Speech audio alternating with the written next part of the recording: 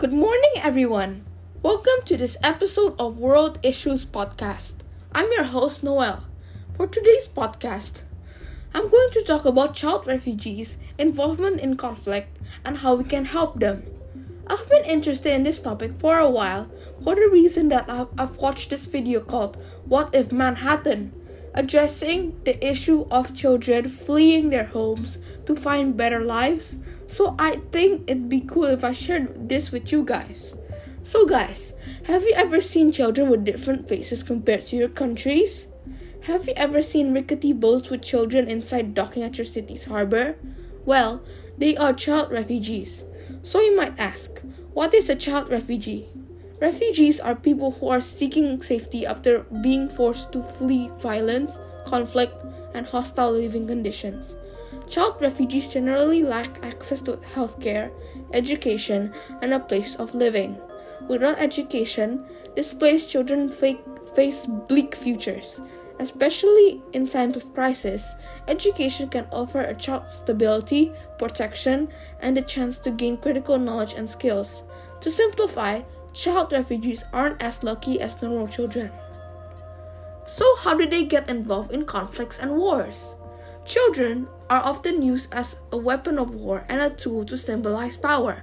Children in war zones are often subject to forced labor, early marriage, and abuse.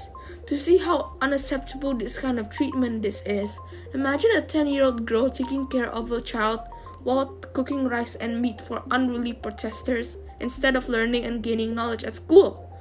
Even after fleeing to refugee camps, the situation has a little bit improvement, still with the issues of misunderstanding and little to non-speaking skills.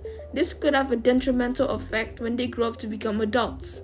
They might have trouble coping up with daily life and communicating with someone due to a lack of education. Because of all this misery, it is crucial, very, very crucial for us people to help.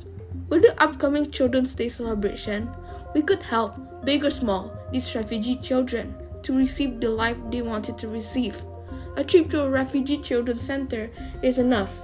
One refugee center called the Chipayung Refugee Educational Center offers donation boxes so you can help the children who are often displaced without parents. Maybe you could talk about to the refugee equality ambassadors in schools or refugee centers. Learn more about them. Know about their traits and behaviors. Teach them local customs and praises. Anything to make them welcomed. In a world of problems such as climate change and overpopulation, it's easy to take notice of this refugee children crisis.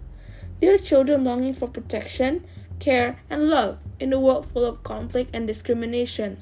It's important that we take notice, take action, support, and welcome them to a desirable life to become well-rounded adults.